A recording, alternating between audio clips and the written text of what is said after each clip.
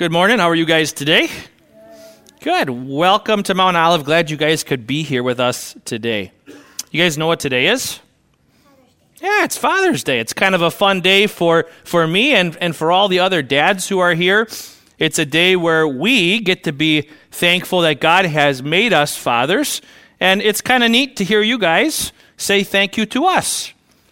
But, you know, there's something that every father here knows, and you guys probably know this too, but just in case you didn't, fathers are not perfect. Did you know that?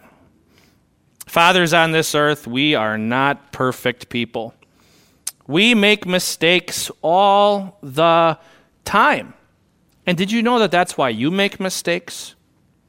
Did you know that the reason you make mistakes is because your mom and your dad make mistakes? You see, when God brings a man and a woman together in marriage, he's bringing two people who are sinful, who don't always obey God's laws, together in marriage. And then when they have babies, guess what? Those babies are sinful too. One of the greatest privileges that a Christian father has is to tell their children about Jesus. I get to tell my children about Jesus. I get to tell you about Jesus, just like your dads get to tell you about Jesus too. Because we know what Jesus has done for us. Christian fathers know that Jesus came into this world to forgive us. To forgive us for all the times that we're not perfect dads. To forgive us for all the times that we're not perfect husbands. And now that Christian fathers like me know that our sins are forgiven by Jesus, we get to tell you that what Jesus has done for us, he has done for you too. So that you can grow up to be Christian fathers and mothers who know what Jesus has done for you, he's also done for your kids.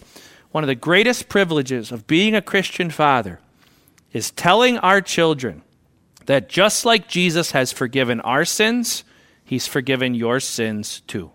Let's pray. Dear Jesus, today we thank you for the gift of fathers. We thank you especially for Christian fathers who say sorry when they sin, who know that you have forgiven all their sins, and who teach their children all that you have done for sinners like us. We thank you for the gift of dads. In your name we pray. Amen. The portion of God's Word that we'll focus our attention on for a few minutes this morning comes from the end of chapter 9 of Matthew's Gospel and the beginning of chapter 10.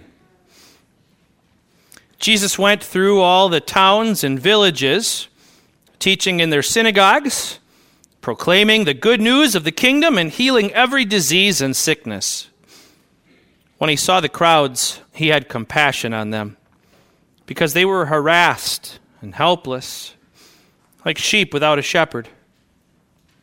Then he said to his disciples, "The harvest is plentiful, but the workers are few. Ask the Lord of the harvest, therefore, to send out workers into his harvest field." Jesus called his 12 disciples to him and gave them authority to drive out impure spirits and to heal every disease and sickness. These are the names of the 12 apostles. First, Simon, who's called Peter, and his brother Andrew, James, son of Zebedee, and his brother John, Philip and Bartholomew, Thomas, and Matthew the tax collector, James, son of Alphaeus, and Thaddeus, Simon the Zealot, and Judas Iscariot, who betrayed him. These 12 Jesus sent out with the following instructions: "Do not go among the Gentiles or enter any town of the Samaritans. Go rather to the lost sheep of Israel. As you go, proclaim this message: the kingdom of heaven has come near.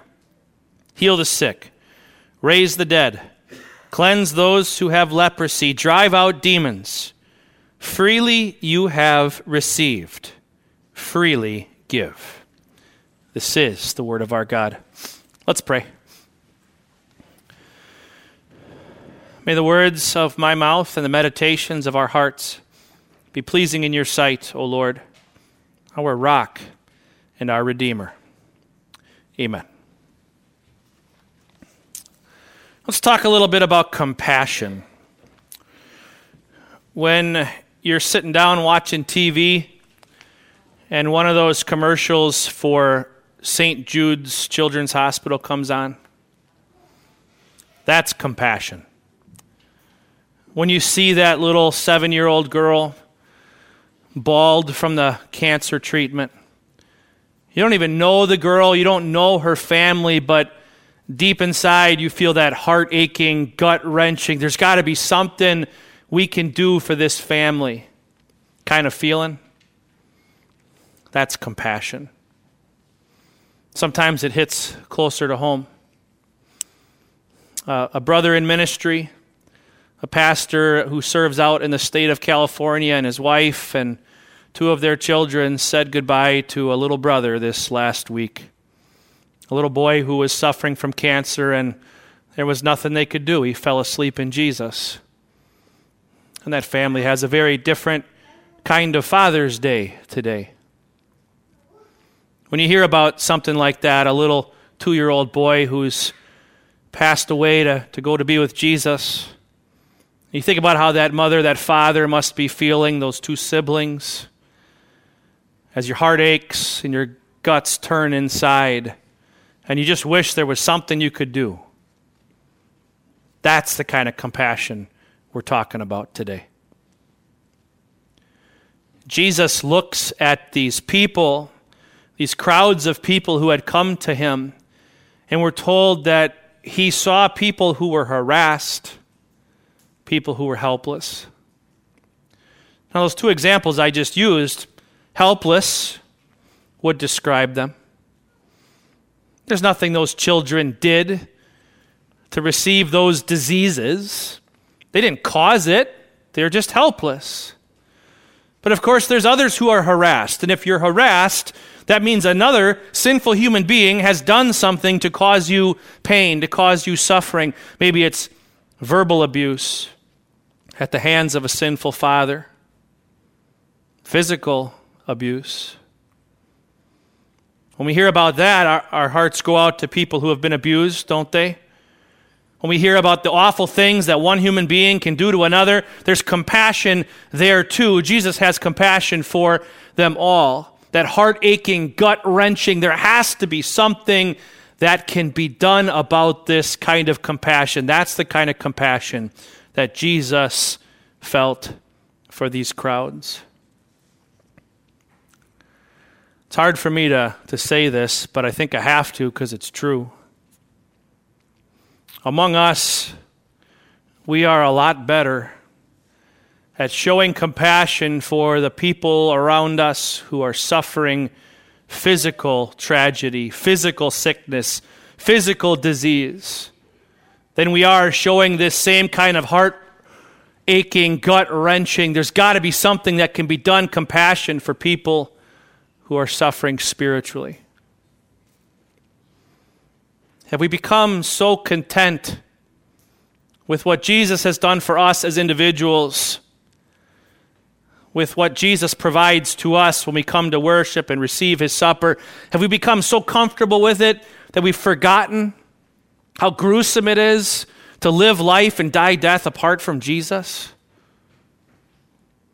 Have we forgotten what it means to live life and to die without the eternal Son of God?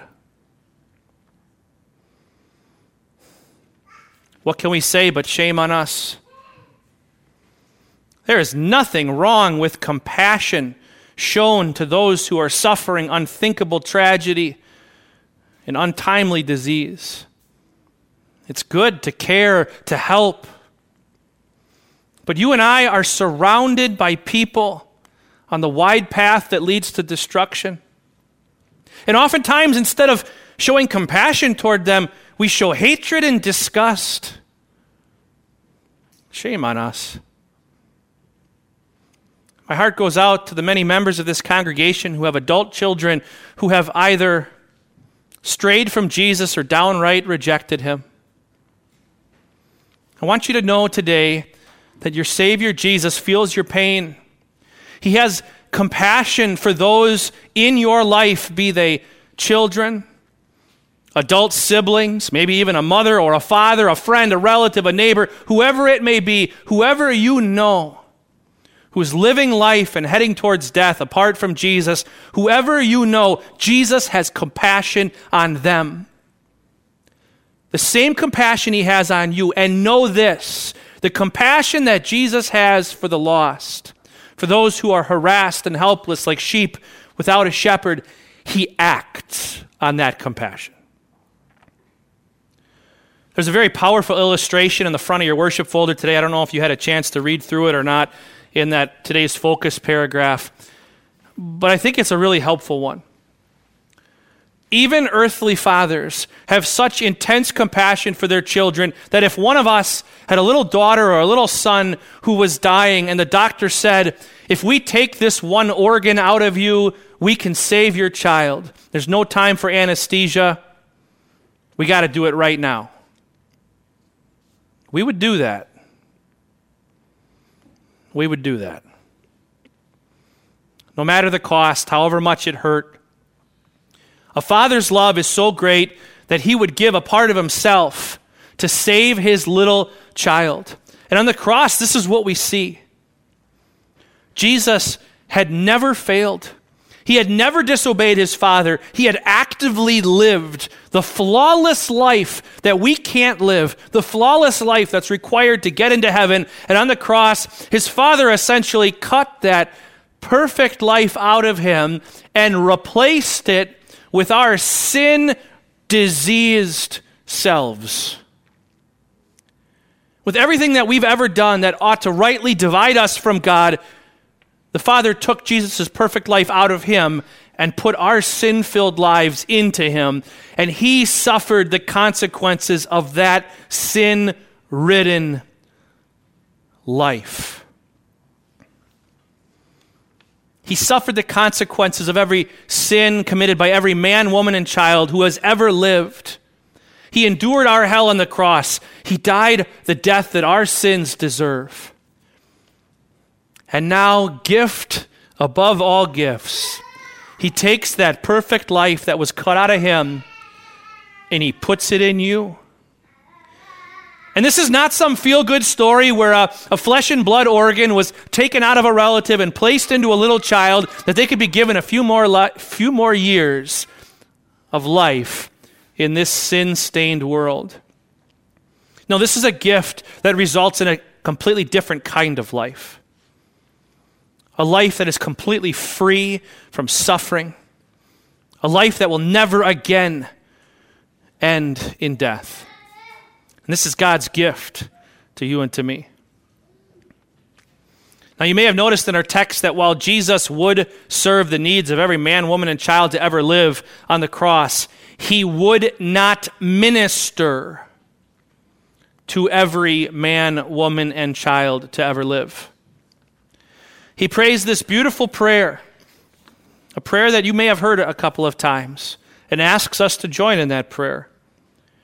He said to his disciples, "The harvest is plentiful, but the workers are few. Ask the Lord of the harvest, therefore, to send out workers into his harvest field." And then he answers that prayer as he sends out his own 12 disciples. And did you notice that he sent them out to do the exact same thing that he had been doing? Jesus' role was to be the world's Savior, but it was not to travel throughout the world and directly serve every man, woman, and child personally. That would be done through Christian ministers. And so he sends out his disciples to have compassion on the people just as he had been doing, to preach the good news of the kingdom of heaven. And I want you to spend just a few seconds thinking about who he sent. You know the fishermen, right? Peter and Andrew, James and John, who were they? Well, they were the blue-collar workers amongst us. There are people in this room who would far prefer to put in a good day's work using their hands and their back.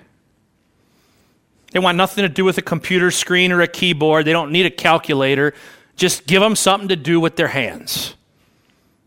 That's these fishermen. But then you had Matthew, the tax collector. He was a finance guy, a money counter who worked for the government. And then you got this guy named Simon the Zealot. You know anything about zealots? Well, let's just suffice to say that Matthew and Simon would not have gotten along at all. Matthew worked for the government and collected taxes to support the enemy government. Simon couldn't stand the government. He couldn't stand the Romans. And he was zealously, vigorously opposed to the government. Zealots even were known to rise up against the Roman government from all different kinds of people. And that's just half of them. Jesus raises up men to minister to his people. And those of you who have been Christians for a long time, you've seen this. As you've been served by different pastors, you know that pastors are very different men with very different skill sets. Some tend to be more that blue-collar type, and their sermons might be a little more meat and potatoes. Others, they tend to have more intellectual gifts, and their sermons might be a little more finely crafted. Some have a better bedside manner than others. Some are more relatable than others, but all have the same task, don't they? Pointing you to the compassion of Christ for sinners like you and me. When you were little, most of you were brought to a baptismal font like this. And at that font, Jesus placed his arms around you. And then as you grew up, pastor, parents, Sunday school teachers began to tell you these narratives, story after story after story. And the point of those narratives was not that you would learn a moral, not that you would learn what was right and wrong, good and bad, but that you would begin to better understand God's great love, even for a sinner like you, as you looked at the sinners in these stories that God wouldn't abandon and never has.